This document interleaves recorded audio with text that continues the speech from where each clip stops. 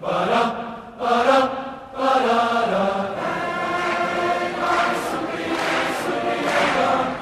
afternoon and welcome to Science Sundays. I'm your host, John Beacom. I'm a professor in physics and astronomy. Science matters. It matters for our appreciation of the universe, and it matters for our technological society and how it works. And Science Sundays matters. It matters for informing the public about the frontiers of research, and it matters for inspiring the next generation of scientists. This series, now in its 8th year, is free, aimed at the general public, and considers a wide variety of science topics across the College of Arts and Sciences. Today, we're honored to host Professor Harvey Miller from the Department of Geography. He's the Rouchet Chair of Geographic Information Sciences, and he's the Director of the Center for Urban and Regional Analysis. So, we'll have his lecture, and then afterwards there'll be a chance for questions. And then upstairs, we'll go for a reception afterwards. Lots of cookies, nice things like that. Chance to ask even more questions. And if you're not already signed up for the Science Sundays email list, I highly recommend it. You can just Google Ohio State Science Sundays and there's a place to sign up. You'll get one email a month. I think everybody can tolerate that. And not only is one email, it's a very rewarding one because it brings you to events like this. And without further ado, let's welcome Professor Miller.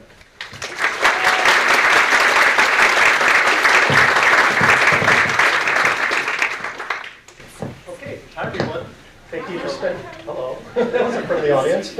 Well, thank you for spending part of your Sunday with me. And I'm going to talk about something which I think that you're going to find very interesting and very vital, because sustainable transportation really is essential for our future. And we're at a cusp right now in our cities and our society where we're populating, we're urbanizing, and we really have to figure out this mobility thing in a sustainable way. And the good news is that there's new science and new technologies that are giving us new insights into mobility in cities. And during this talk, I'll show you some examples of that. So let's start with what we mean by sustainability. And the most common definition of sustainability is from the Brundtland Commission report from 1987, named after Gro Harlem Brundtland, who was the chair of the commission for the World Council on Economic Development. And she spoke at Ohio State a couple years ago. It was really an inspiring lecture. And their report said that sustainability is about meeting the needs of the present without compromising the ability of future generations to meet their needs. So you have both an intra-generational justice here. We have to meet our current needs, and an intergenerational justice in the sense that we have to preserve our development, our civilization, our cities, our environment for future generations as well. And the other thing about her definition is that she introduced the three-dimension or three-pillar definition of sustainability. So we often think of sustainability, we think of the environment, minimizing our impact on the earth. But we also have to think about economic sustainability, because we need growth, we need jobs, we need these systems to pay for themselves. And we also have to worry about social sustainability. We need to have social equity and social justice. And true sustainability involves all three of these dimensions. You can't just maximize the environment or economic or social and ignore the other dimensions of sustainability. And the bad news is our mobility systems right now are flat out not sustainable. And what I'll do in the remainder of the talk is I'll describe, first of all, why our mobility systems are not sustainable and why this is a big problem. Then I'll talk about how we can get towards sustainable mobility. And of course, that's a big question, a lot of facets to that. I want to focus on some of the data and science that we can use to not only gain new insights into cities and transportation, but also use that to help us plan and design transportation systems. I'll give you some examples from our research. I'll talk about some of our work on public transit and physical activity. I'll talk about measuring the carbon footprint of giving people access to opportunities. And I'll also talk about some of our work here in Columbus looking at public transit delays and their implications. And then finally, I'll conclude with probably the question why most of the people are in the room here today. What about autonomous vehicles? What about self-driving vehicles? Don't worry, wait for that. I will give you my opinion on those. So first, some good news before I get into some of this doom and gloom about unsustainability of our mobility systems. We truly live in an age of miracles when it comes to transportation and mobility. We can move around at all scales, daily, locally, regionally, nationally, internationally, way more than previous generations could have dreamed possible. I'll give you an example.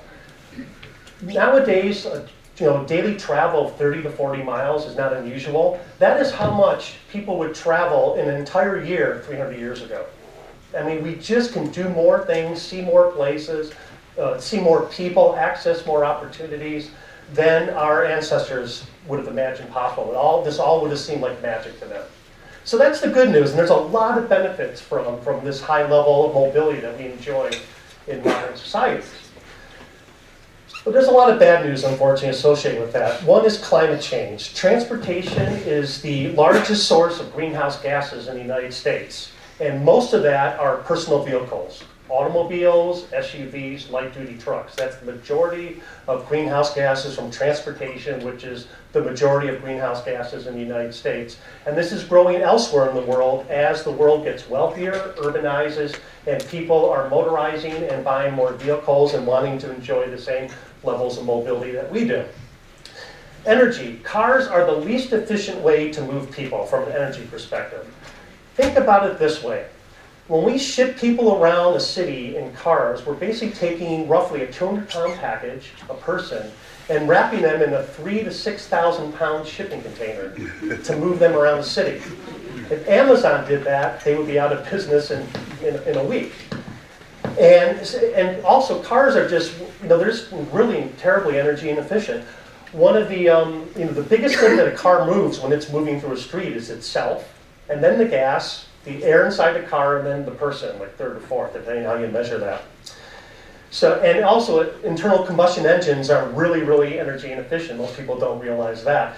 Only 15% of the energy generated by an internal combustion engine is actually used to produce momentum. Most of the energy is lost in heat and noise.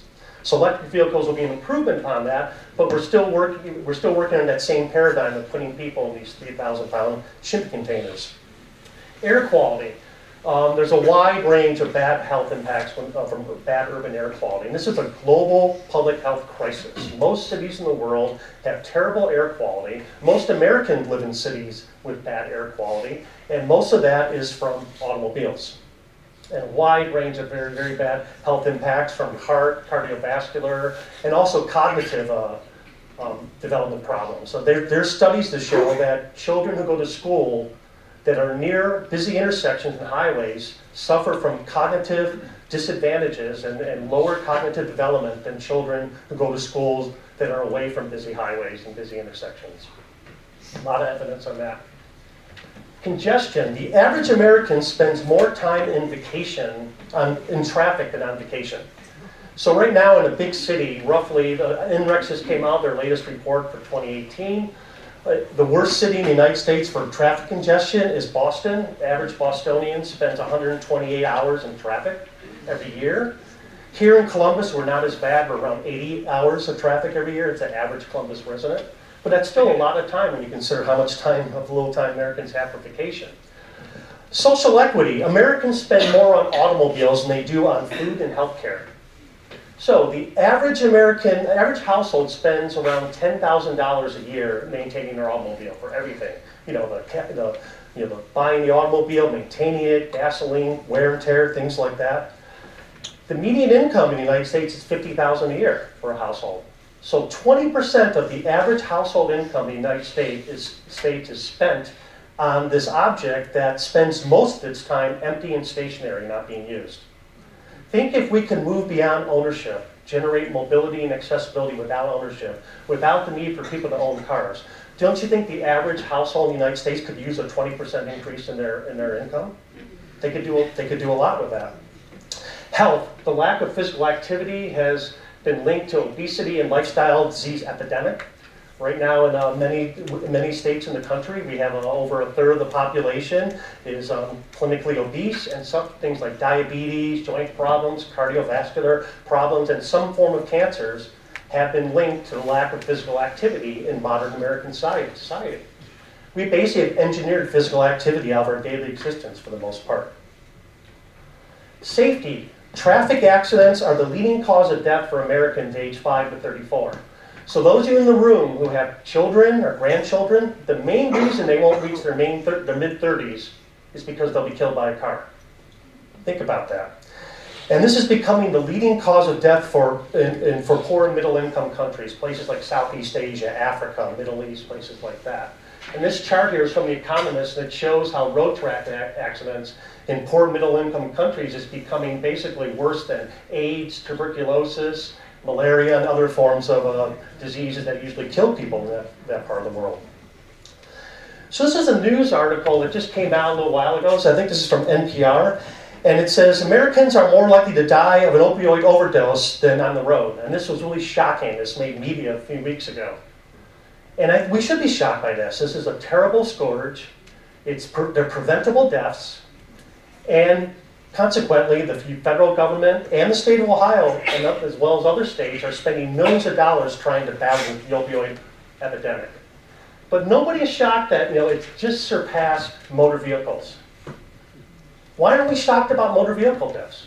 Those are preventable deaths too. Why aren't we launching a war on motor vehicle deaths? We're too used to it. We've heard it all our life. Pardon me? But there's been accidents all my life. People are used to hearing car crashes. Right. They're used to it. Well, that's something we need to battle against. Okay, well, thank you for your comment. Another thing about automobiles is that they induce sprawl. They induce sprawled urban landscapes. And that's expensive. So this chart here on the left here, I'm showing you the area, the formula for the area of a circle. And we all know from school-age geometry that as the radius of the circle increases, the area increases as a square of the radius, which means the area gets bigger geometrically, exponentially. It's the same thing with a city. Cities are just like that. As the radius of a city like Columbus increases, the area over which we have to provide infrastructure and services also increases at the same rate, which means the expense goes up geometrically. That's a big problem for cities. It's not bad in a place like Columbus, because at least we're growing in population, but in cities like in Northeast Ohio, which Northeast Ohio is shrinking in population, yet it's sprawling still at the same time, that's a fiscal time bomb for a lot of the cities up there, because you have fewer and fewer people supporting more and more expensive infrastructure. And someday that's going to cause a reckoning, either in terms of decline in city services and infrastructure, or raise taxes, or declines in quality of life. And not only is it expensive for cities, it's also expensive for households. So this is a map showing affordable neighborhoods in Columbus, which are in yellow. What we mean by affordable is that for an average regional household income, not spending more than 30% of their income on housing. So the yellow areas there, just looking at housing, that's what's affordable. That's based upon census data on travel, where people travel to Columbus or to Newark, or where they're commuting. Now, right now, that looks pretty attractive, like a lot of affordable housing, affordable neighborhoods. But this only includes housing costs. And when we think about affordable housing, we don't think about transportation costs. So if we switch this and now we change it to affordable housing plus transportation, means that combined together, a household should not be spending more than 45% of their income on both housing and transportation. We could see a completely different picture about Columbus. We could see that the suburbs now are not as affordable as we think they are. So this is something that we really need to start thinking about when it comes to households again, the fact that transportation adds this extra expense to households and really can harm their ability to spend on other things like education, jobs, investing in their house, investing in their lives. It's something that is a real drag on our economy.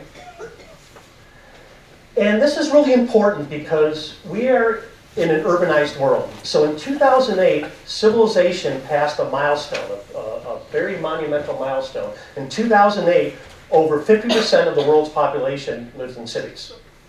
Now that's really different, because most of human history, like 1 or 2 or 3% of the population lived in cities, what we would call cities, and only since the Industrial Revolution has urbanization really taken off. And it's really taken off in the 20th and especially the 21st century. So a lot of urban scientists and geographers think that by the end of the 21st century, 80 to 90% of the world's population will crowd into cities. And some geographers, like Michael Batty, who's a very famous urban scientist at University College London, says for all intents and purposes, we will be a planet of cities. That the vast majority of the population will crowd into cities. And this is a world of 10 billion people. We have 6 billion now, 4 billion people are coming by the end of the century. That's a lot of people crowding into a small space, all trying to move around and conduct their lives and do things.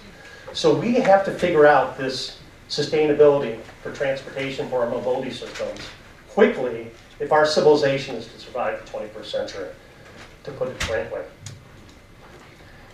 One of the ways we can do this, and this is talking about how we can move towards sustainable mobility, is that we need to develop new measures. And one of the problems we have with the way we design cities and transportation in the United States is that we base all our performance measures on cars. Our performance measures are based on how many cars we can shove through the system on a daily basis.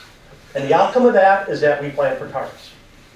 And it's way past time to update these outdated and harmful 20th century concepts and measures. So this is an example. This is, every traffic engineer in the United States is familiar with this. This is the level of service. This is how traffic engineers rate roads in our cities. Level of service A is the best, free-flowing, uninterrupted traffic, and it degrades like grades in a classroom. It degrades all the way down to F, which is a forced breakdown or flow, completely jammed. And that's how, basically, how traffic engineers grade our roads, which, you know, sounds reasonable, but let's look at two examples of two roads here in Columbus. The top there is the Short North, and here is Front Street, downtown Columbus. A traffic engineer would rate that street as failing and this street as successful. Now, from the measure of shoving cars through the road, yes, that's right. This is an unsuccessful street, and that's a successful street. Great. But which street is more lively? Which street generates more income for the city and tax revenue? Which street do you want to spend some time in? Which street would you bring visitors to? Which street is more iconic of Columbus? Now again, I'm not saying that all streets should be like the High Street in the Short North. Not at all. We do need streets like Front Street. But the trouble is that traffic engineers who drive a lot of our transportation planning use the same grade for all streets with only a handful of exceptions. So they're trying to impose this model on the bottom throughout more of the city, throughout more of our cities. And that's something that we really have to question. We have to question, is congestion bad in all places? Maybe there are places where this type of street is good. And I would argue that should be a lot of our streets in our cities. So we have to shift the way we're planning cities and the way we're planning mobility. And this is from a very influential paper by David Bannister in 2008. And it summarizes how to go from conventional transportation planning to sustainable transportation planning. And I'm not going to go through all this. I just want to highlight a few of these. We stop thinking about the physical nature of the streets only. You know, trying to get cars through the streets as much as possible. And start thinking about some of the social aspects of our streets and of our transportation systems. We don't think about mobility per se, but we should think about accessibility. Accessibility to jobs, opportunity, you know, healthcare, education, things like that, which can involve transportation solutions, mobility, but also could involve bringing these things closer together. That's a wider focus than just mobility. We think, instead of just thinking of the economic performance, we think multidimensionally, we think about the environmental and social aspects. We stop thinking of street as road, which means streets are only there as a conduit for automobiles, and think about street as space, a space that's a shared public mobility space that other users have rights to, pedestrians, cyclists, and yes, even scooter riders. That's the way streets were for most of urban history. Cities have been around for 5,000 years, and it's only since the 1920s that we flipped streets and made them conduits for cars primarily, and not shared public spaces. We're not as concerned about speeding traffic up. We're concerned about slowing movement down, especially in residential and pedestrian areas. And we try to make time reasonable and reliable rather than just make it minimized. And we also think about not one particular mode, like automobiles, but we think about multi-modes, walking, biking, public transit, all integrated into a holistic, linked mobility system. So we need new sustainable mobility measures. We need measures that are multimodal, that recognize all travel modes, that are people-based, not vehicle-based, but based upon people, and also capture what were known as externalities, the negative impacts of transportation, such as poor health, poor air quality, and things like that. Now, luckily, we're living through a scientific revolution. I feel privileged to be a professor in this area at this point in history because we are living through a true scientific revolution when it comes to transportation and cities. We have things such as location-aware technologies, GPS recorders, cell phones that can record, give a sense of dynamics at a very detailed level. We can use sensor networks to measure the environmental and other types of things that are happening in cities as people move through them. We have new data analytics for handling this voluminous mobility data we've been dealing with. We even have computational tools that allow us to simulate cities from the bottom up. So if we don't have data about a city, or say we want to look at a future city, what's going to look like in the future, we actually have computational tools that allow us to simulate an entire city at the level of the individual vehicle over the course of a day. One of these models exists for Chicago. They can actually model every single car in Chicago over the course of a day. If you would have told me 30 years ago when I was a PhD student here at Ohio State that we would have data and models like this, I would have thought you were out of your mind. But, you know, it's magic. It really is magic, and it's giving us new insight to cities, new insight into their dynamics, and also new insights to seeing how the individual behaves in the city, not treating people in traffic like they're undifferentiated flow like water, but actually looking at the social consequences and the differentials that we see in the city. Who's privileged, who's disadvantaged when we think about new transportation plans and policies. So I'm going to give you 3 examples from my research. The first one answers the question, does public transit generate physical activity? And this is from a grant we had from the NIH a few years ago. I'm going to also talk about a second project where this is funded by the National Science Foundation, where we looked at the carbon footprint of access to opportunities. And then more recently, we have a new partnership between the Center for Urban Regional Analysis, which I direct, and the Central Ohio Transit Authority, COTA. We have a new data partnership where we're working with some of their data to get new insights into the dynamics of the bus system here in Columbus. So the first one, this is the, does public transit generate physical activity? This is from the Moving Across Places study, MAPS, what a great acronym. I wish I could say I made that up, but one of the grad students did on the project. And we were looking at the impacts of light rail transit and complete streets on physical activity. Complete streets is the idea that streets are incomplete if they're only for cars. Streets are complete when they can accommodate pedestrians, cyclists, public transit, and other users. So in Salt Lake City, they built, I used to be on the faculty at the University of Utah, and they built a new light rail line, and along that light rail line, they did a complete streets renovation. They widened sidewalks, they put in street furniture, they put in a bike lane, they put in trees for shade, and things like that. So we knew this was coming, and we decided to perform a quasi-experiment. We identified people who live near the light rail line and the complete streets renovation, and then we also identified people who live far enough away that they're not likely to use that, but in the same neighborhood, and we wanted to measure their behavior before and after this innovation. So this is a map of the new light rail line. So this is downtown Salt Lake City. This is the existing light rail line, those squares right there, and these circles here are the new light rail line built through this neighborhood. The blue boundary there shows people who live within 1 kilometer of a light rail stop, of the new light rail stop. And the reason why it's not even, because we're working with network distance, how far people have to walk. So that's 1 kilometer walk from a new light rail line, and the red is between 1 kilometer and 2 kilometers away. So the people within the blue, we know from research about who will use public transit, people within the blue boundary are more likely to use this new light rail line and complete streets renovation, which again ran right along this line right here, this light rail line. And the people, that's weird, the people in the red are people who are not likely to use it but still live in the same neighborhood, so they have similar socioeconomic and lifestyle characteristics. So what we did is that we identified people in the neighborhood, and we found about 536 people who completed both waves of this study, and we did height and weight measurements for them, and that's not any of the participants in the study, that's through the students pretending to weigh each other and measure each other. And we gave them a GPS receiver, a scientific grade GPS receiver, and an accelerometer. Both things you find in your cell phone, that accelerometers measure activity, but these were scientifically calibrated ones that were very precise. And we got people to wear them for a week before, in 2012, before they built this light rail line. And then the same people, 536 people, wore those devices for a week after this new light rail line was built. And then we worked with a company called Westat, and what happened was that the research assistants would go into the participant's home, would plug the GPS and accelerometer into a laptop, it would be uploaded to a server, and then fused and map matched.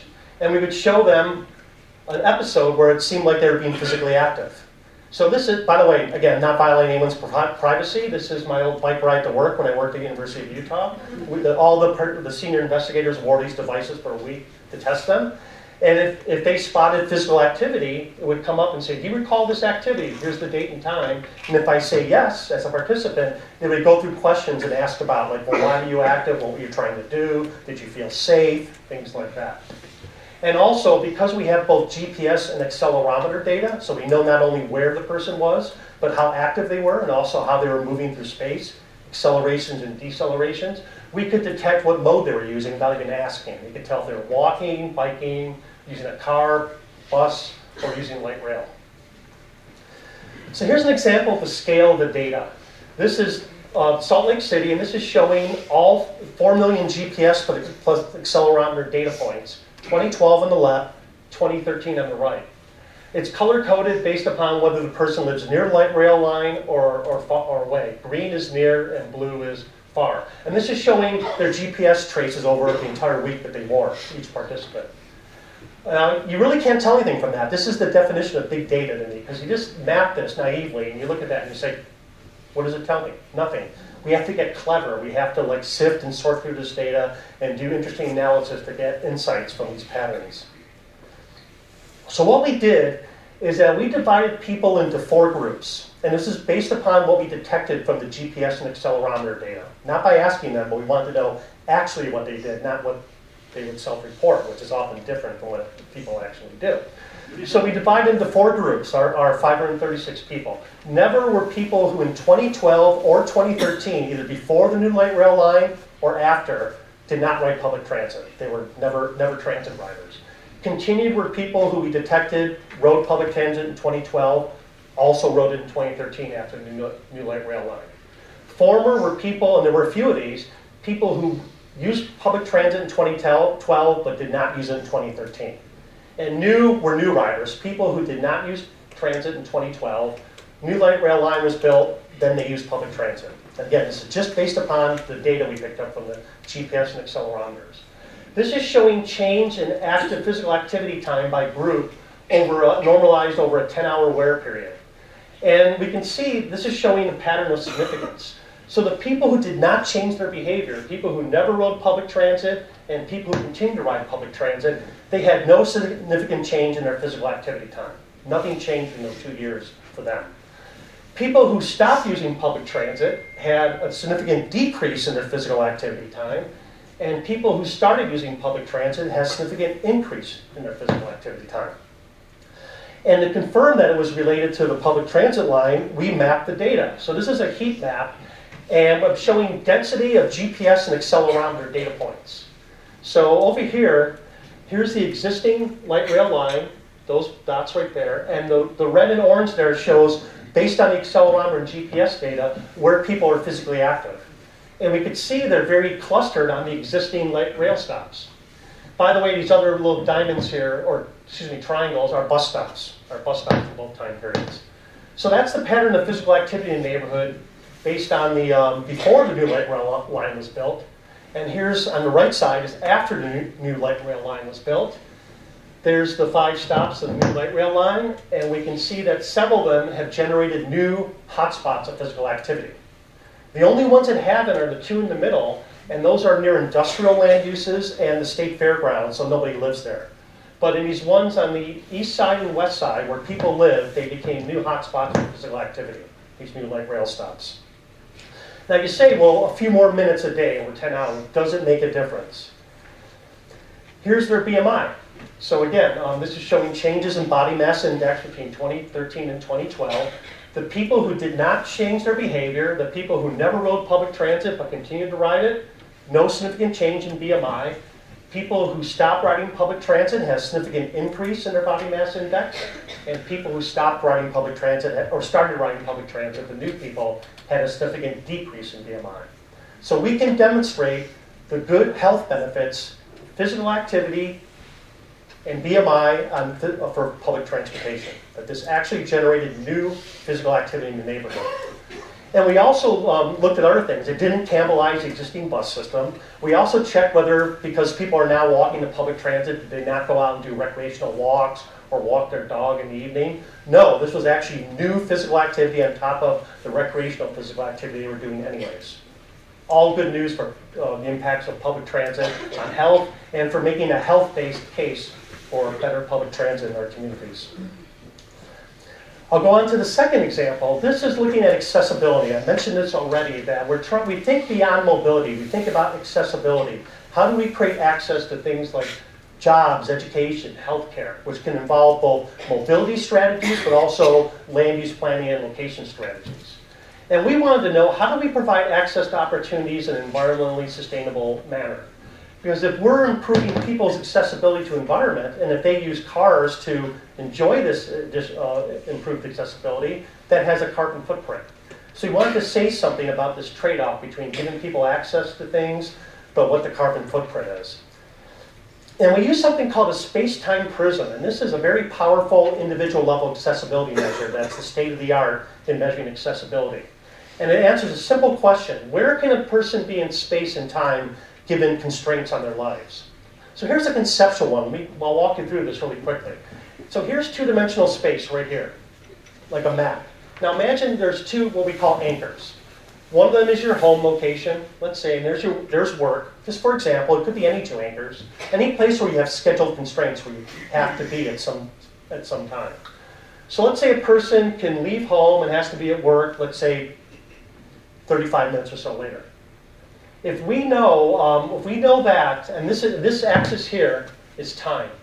So if we know that, we know they're leaving their home at this time, and they have to arrive at work at that time, there's a time budget for them to travel to work and maybe do something along the way. Buy a coffee, drop a kid off at daycare, buy something at the grocery, something like that.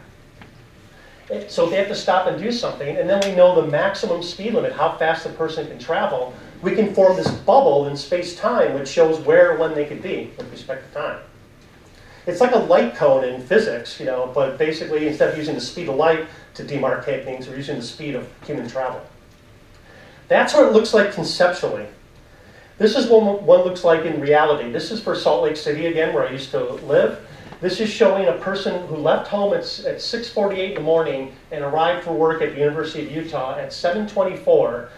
That's a map of Salt Lake Valley, and along this axis here is time, and each one of those wavy lines is a 3-minute increment. So every one of those shows another 3 minutes into that travel episode where they could have been. And as they move closer to work, the bubble starts to, basically traces them, and it shows not only the path they took, it doesn't show the path they took, it just shows where they could have been over time until they finally arrived at work. Here's another example. This is from Columbus here. So what we did, this is one of my students, Jin Lee, who's doing some dissertation work on space-time accessibility. We wanted to know what would be the impact of the new CMAX bus rapid transit on access to jobs and healthcare in Linden, in northeast Columbus, which we know is very deprived when it comes to both access to jobs and healthcare. So what we did is we looked at 2 time periods, off-peak and on-peak, and we took the actual code of bus schedules that's published using the GTFS data feed, and I'll talk about that in just a moment, about that data. But we looked at we looked at the bus schedule, and we calculate here how far a person can travel from that red dot in 30 minutes or 60 minutes, which is yellow and green, 30 minutes and 60 minutes, by taking CODA and walking. So we actually had the bus schedules and the bus routes, and we also had a sidewalk network that we actually registered with this. So this is showing before CMAX, one in the afternoon based on traveling at that moment in time based on the CODA bus schedules, and 6 p.m. And then again, yellow and green are showing how far you can get in 30 minutes and 60 minutes from that location. Down here is after CMAX, same time period, but now with the CMAX route in there, with faster travel. And we can see that the area that a person can travel in 30 or 60 minutes has elongated, has gotten bigger. They can cover more geographic territory now because of this new bus rapid transit.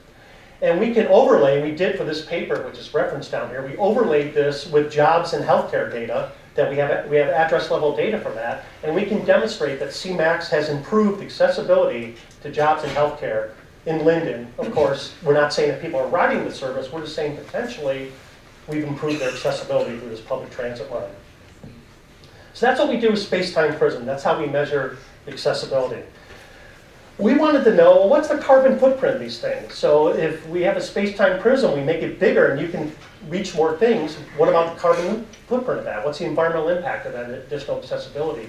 So I worked with a guy named Shusang Zhao, who's a traffic engineer, transportation engineer at Arizona State. And we found, we determined the space-time prism, which is between Arizona State and some shopping mall in Scottsdale. And we basically calculated a 25-minute space-time prism, and it was based upon the speed varying by street. So we actually have data on how fast you can travel on every single street in Phoenix. And we combine that with a model of where people are likely to travel and how fast they can travel.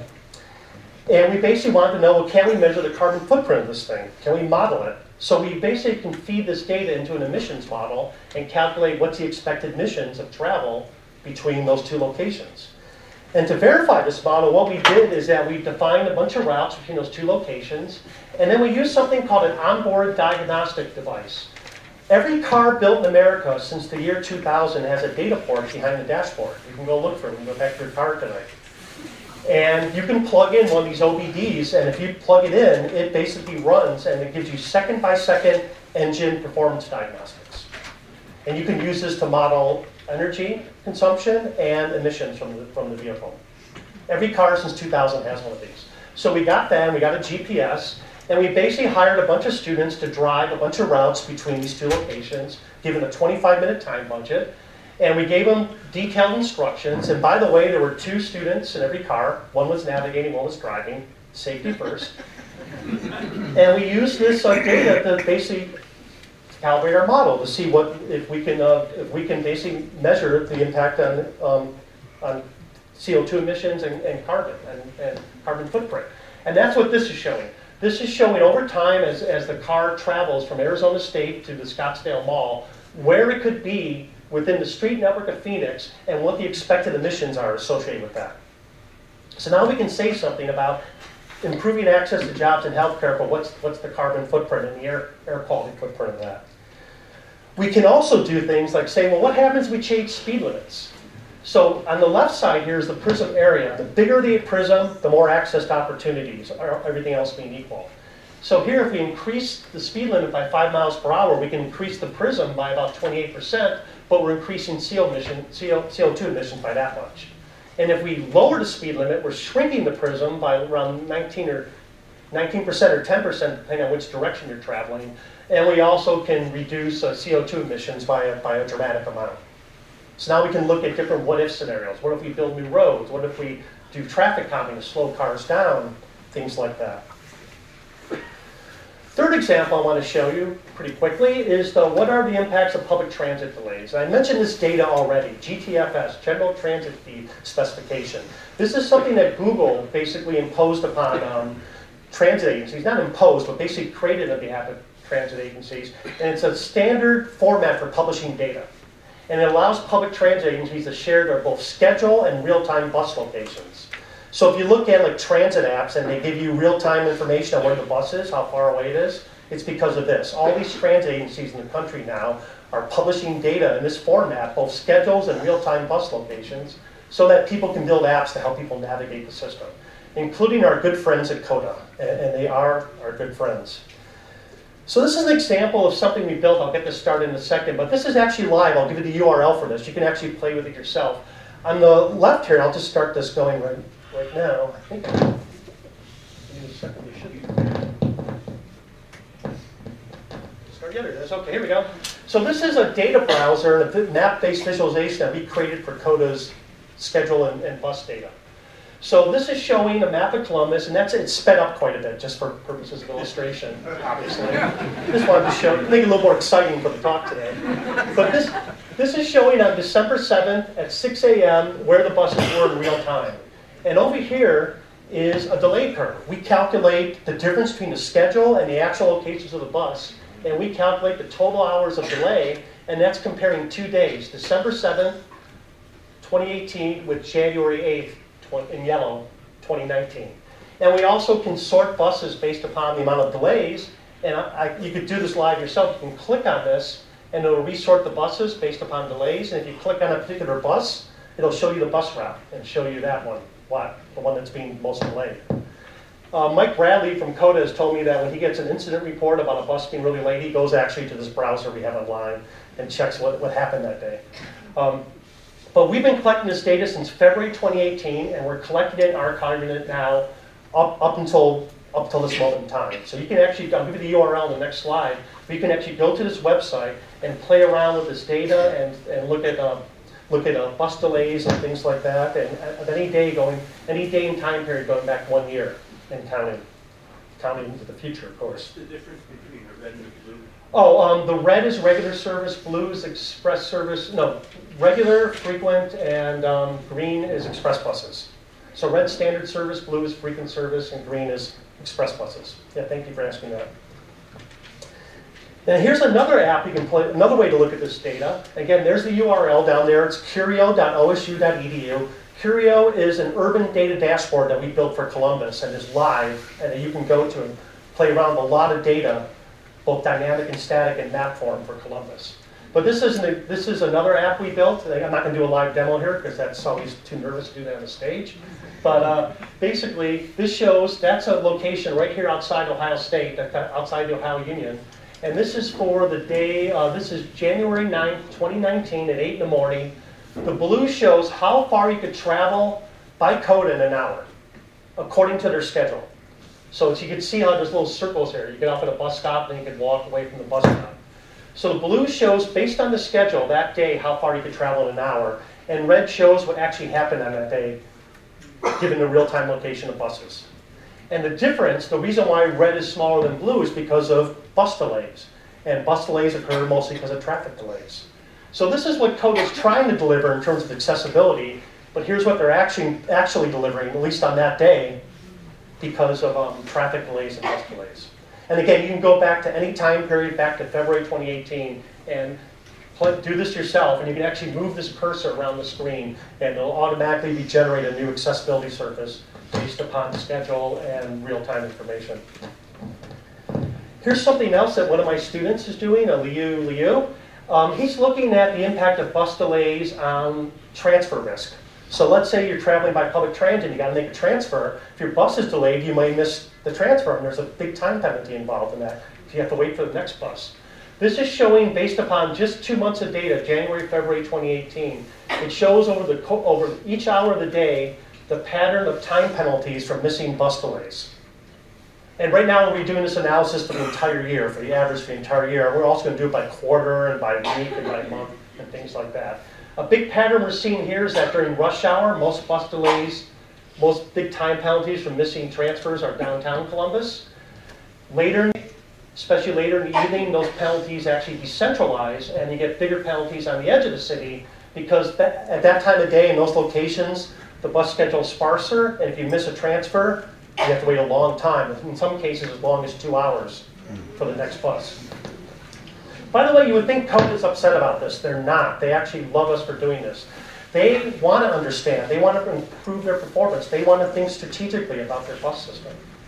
So the first time I showed this to CODA, I expected a negative reaction, but they were really happy because they don't have the mandate or resources to do analysis like this. This is part of our partnership between Ohio State and this local transit authority to try to work with the data and do some interesting science, but help make public transit better and make Columbus a better place to live.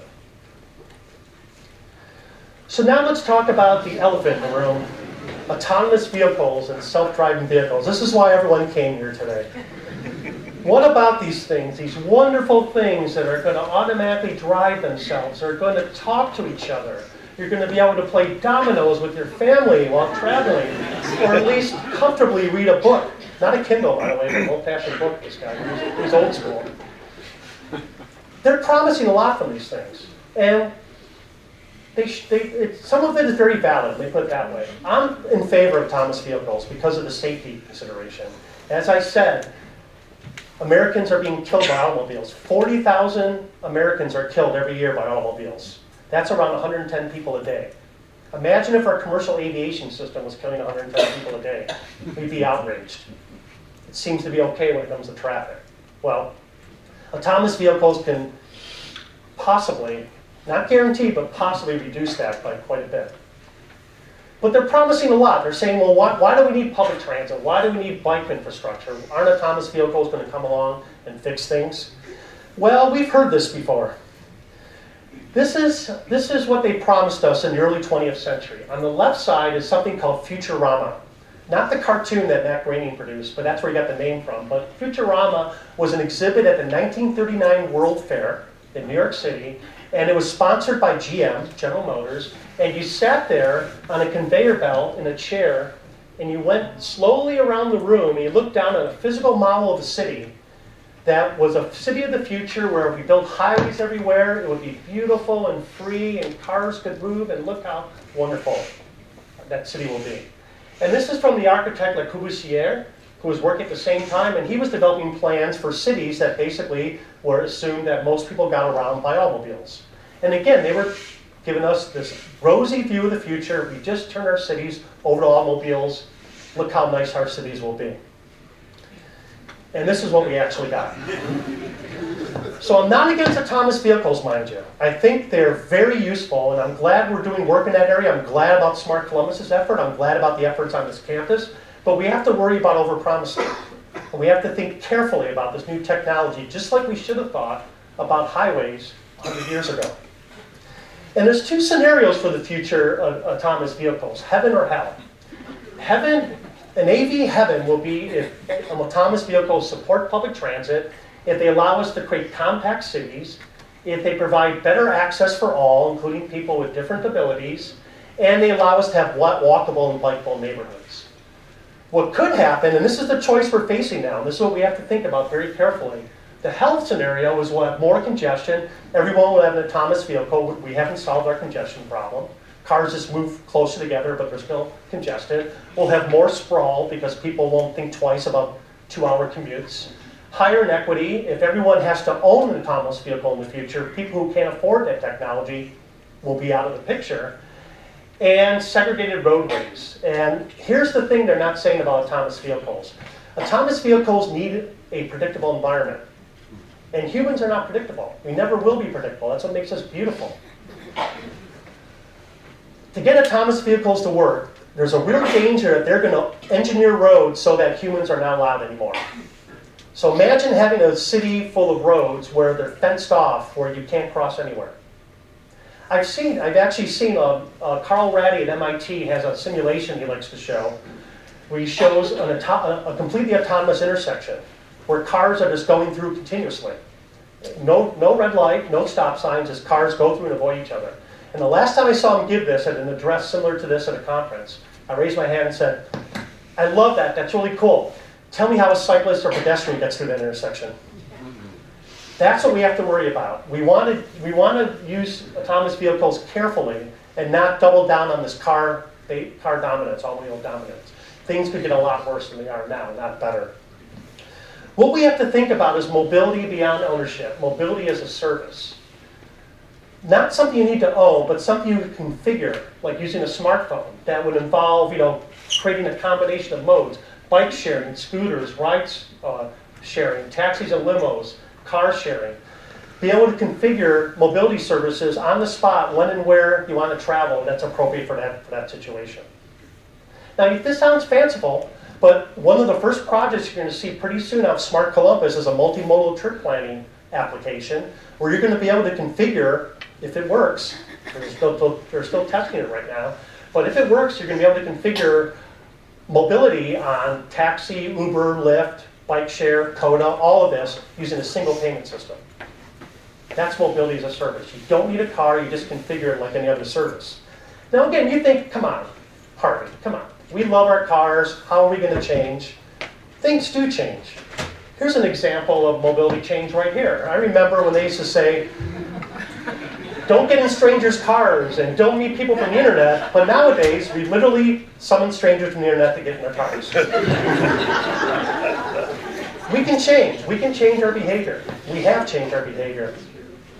So you ask me, well, what's the future of cars then? Here's the future of cars. The future of cars should be very similar to the history of horses. So this is a photograph from 1910 in New York City showing how congested cities were with horses. That's the way cities were in the early 20th century. In Columbus, I've seen the data. Columbus, we had 1 horse for every 3 people who lived in Columbus. Imagine a third of our city residents being horses. It was a mess, literally. I mean, literally a mess. But what happened to horses? We didn't get rid of horses. Horses are still around. What we did is that horses stopped from being something that met all our mobility needs to meeting niche mobility needs, like royal weddings. And that's really what we need with cars. None of us sustainable transportation people want to say, we're banning cars. That's wrong. We're not banning cars. What we want to do is reduce the number of cars. We want to reduce the number of cars in cities by 80 to 90%. And what we want to do is that we want to make a car unnecessary for most trips, for most people. Not all trips for all people. There will be needs for automobiles in the future. Let's say you have different abilities. Maybe it's late at night and you're afraid, because of crime in some neighborhoods. Maybe you're taking the kids and all their friends to soccer practice with all the gear. That's okay. We can use automobiles for that purpose, for those special purposes. But it's when we try to use it for everything, for all mobility needs all the time, that leads to the problem that we have. And that's the problem of our unsustainable mobility systems. So thank you. That's my talk today. I hope you enjoyed it. And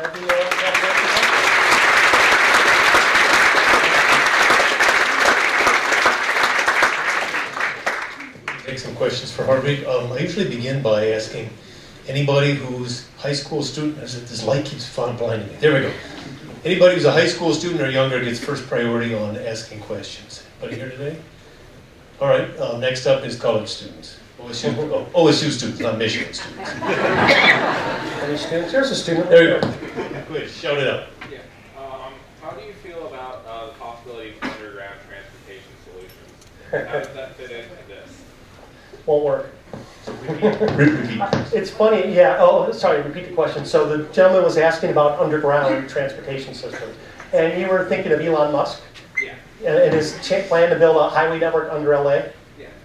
Coincidentally, I have an essay of a book coming out any moment now about that. I was actually asked to address that particular question. Here's why it won't work. There's something called induced demand. And this is something we know now from theoretical models, but also from evidence, from decades of evidence. If you build highways, you generate more traffic. People think traffic is like water. Now, if we just make the pipes bigger, the water will flow faster. Traffic is like gas. It fills every available space you give it to. And we have a lot of evidence to show this. There's no question that this happens. It's now called the law of traffic ingestion. A proportional increase in highway demand will lead to a proportional increase in traffic, and you're right back where you were before. The problem with Elon Musk's tunnel plan is that he says, well, if it ever gets congested, just drill deeper. Well, then you create more traffic, and then you have to drill deeper, and so forth and so on. And finally, you get to a system that's fantastically complex and very energy consumptive, and you've just basically extended the problem of traffic congestion to a third dimension, instead of doing it in 2 dimensions like we've done for the last century. He needs to, he makes good batteries, maybe even good rockets. He needs to leave transportation planning to the professionals. That's my opinion on it. Sir, front row. Go ahead. I live in Worthington and work in Dublin, and I travel back and forth 4 times a day in my car during non-rush hour. It's not a problem for me, but I'm producing an enormous amount of pollution. What can I do in the next few years? So the gentleman asked, he travels between Worthington and Dublin 4 times a day by car. On 270. On 270, you're not. It doesn't bother you, but you're concerned about your environmental footprint. Yes. Yeah. Best thing you do is the electric vehicle. I mean, electric vehicles are the future. They're actually much better than internal combustion engines. As I mentioned, internal combustion engines are really energy inefficient. electric vehicles are very energy efficient. They're like 75 and above percent of the energy goes into propulsion. And also, they're much simpler. They have 1/10 of the moving parts of a internal combustion engine. So they require less wear and tear. They'll be less expensive as soon as the cost starts to come down, and it'll require you a lot less yearly maintenance to maintain things. So EVs are the future. Yeah, they really are. If we're going to have cars in the future, they should be electric. Yeah. And Columbus, by the way, there's a lot of American Electric Power is working with Smart Columbus, and they're supposed to be putting in a lot of charging infrastructure here in the city. So pretty soon, at least within Columbus, electric vehicles will be viable as a town car. Leaving the city, that's going to be a different story for a long time. Let's take a question here. Have you started looking into the different land use patterns and zoning and how that affects mobility? We have a lot of single-use individual housing and how that we can change that too. That's the other side of the coin. So the person asked, do you look at land use and zoning and other requirements? Yes, that's the other part of it. It's not just about moving people, it's about bringing things closer together as well. And a lot of our zoning is based upon exclusionary zoning, where we separate land uses. And that's a 20th century mentality that we have to move beyond now and think more about integrating uses. The other thing is elimination of minimum parking requirements. Now, a lot of cities around the country, more progressive cities, have eliminated minimum parking requirements. Buffalo has, in the city center, Seattle. Cincinnati, our neighbor to the south, Cincinnati, has eliminated minimum parking requirements. And for those of you who don't know, this is where when a developer comes in and builds, let's say, a commercial property or residential, the city requires them to build so much off-street parking per bedroom, per unit. And it's often more than what the market needs, especially in the city center. I belong to my neighborhood association, Harrison West Society, and one developer came to us and said, look, I'd like to build less parking, but the city makes me build this. We need to get rid of that. We're subsidizing parking, we're subsidizing driving by doing that. Let's take a couple other quick questions. Go ahead, Miss. Why can't we talk about trains in Columbus? Because I think one thing that doesn't get discussed is the sociological difference between a bus and a train. People will say, well, the bus can take you just as fast. But you have to do your homework to get on the bus because you have to know where it's going to go. With a train, any person can look at a simple diagram and know if I get on this train, it's going to go here. Right. And the sad part is, if you want to have a good cry, which I do every once in a while, I look at. The question was, why can't we talk about trains in Columbus? And trains are just not as appealing to most people than trains. Is that basically the gist of your question? Yeah. If you want to have a good cry, look at a 1910 map of the street rail system in Columbus. And we tore it all up. We got rid of it. Sometimes I feel like Charlton Heston at the end of Planet of the Apes, and screaming at the Statue of Liberty, "You blew it up! Why?" Because we used to have rail through this entire city, through the central city, and we got rid of it, sadly. What about the future of rail?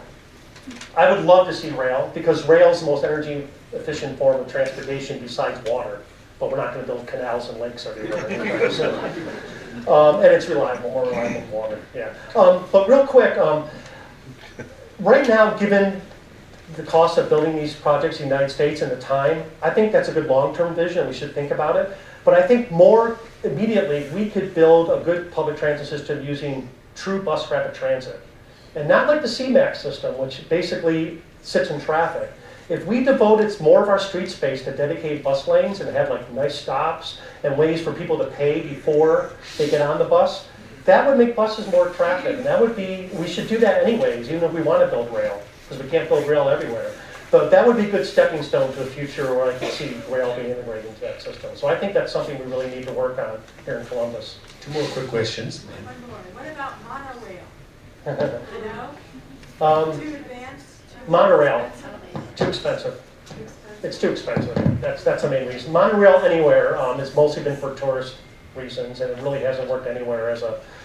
Seattle had monorail. That's just a tourist one. Also, Sydney, I think, also has monorail.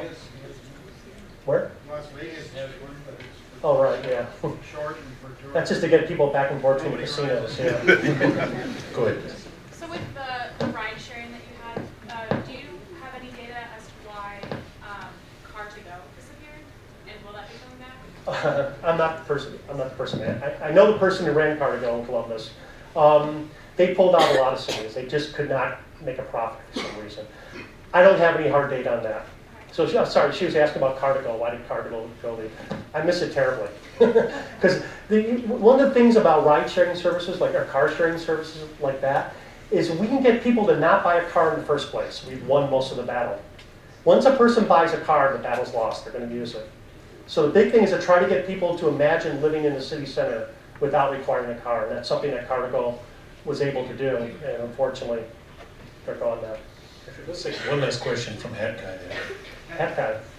Arby, have you guys considered how to motivate corporate economics part of this?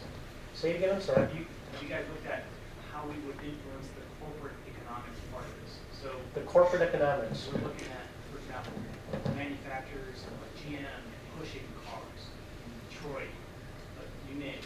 But how do we, I like the vision of mobility, but we have to incentivize that.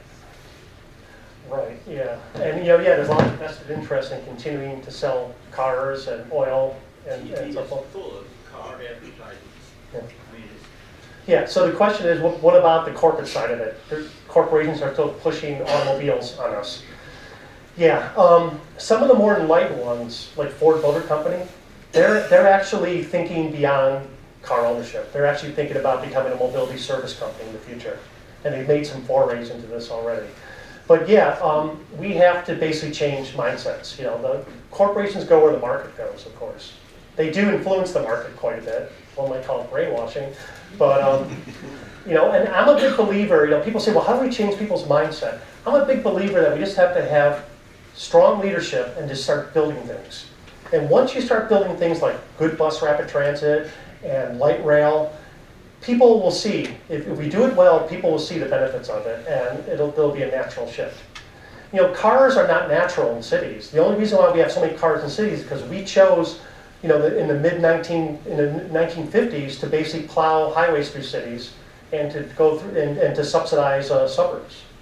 This is not a natural market outcome. It was imposed by corporations and by the government. So now it's time to start winding that back. And if we start building alternative transportation infrastructure, people start to see the benefits of it, it could work. The trouble is that most people, our view of public transit in the United States is crappy because we're used to decades of crappy public transit. If we build good public transit, I think really people will see the light.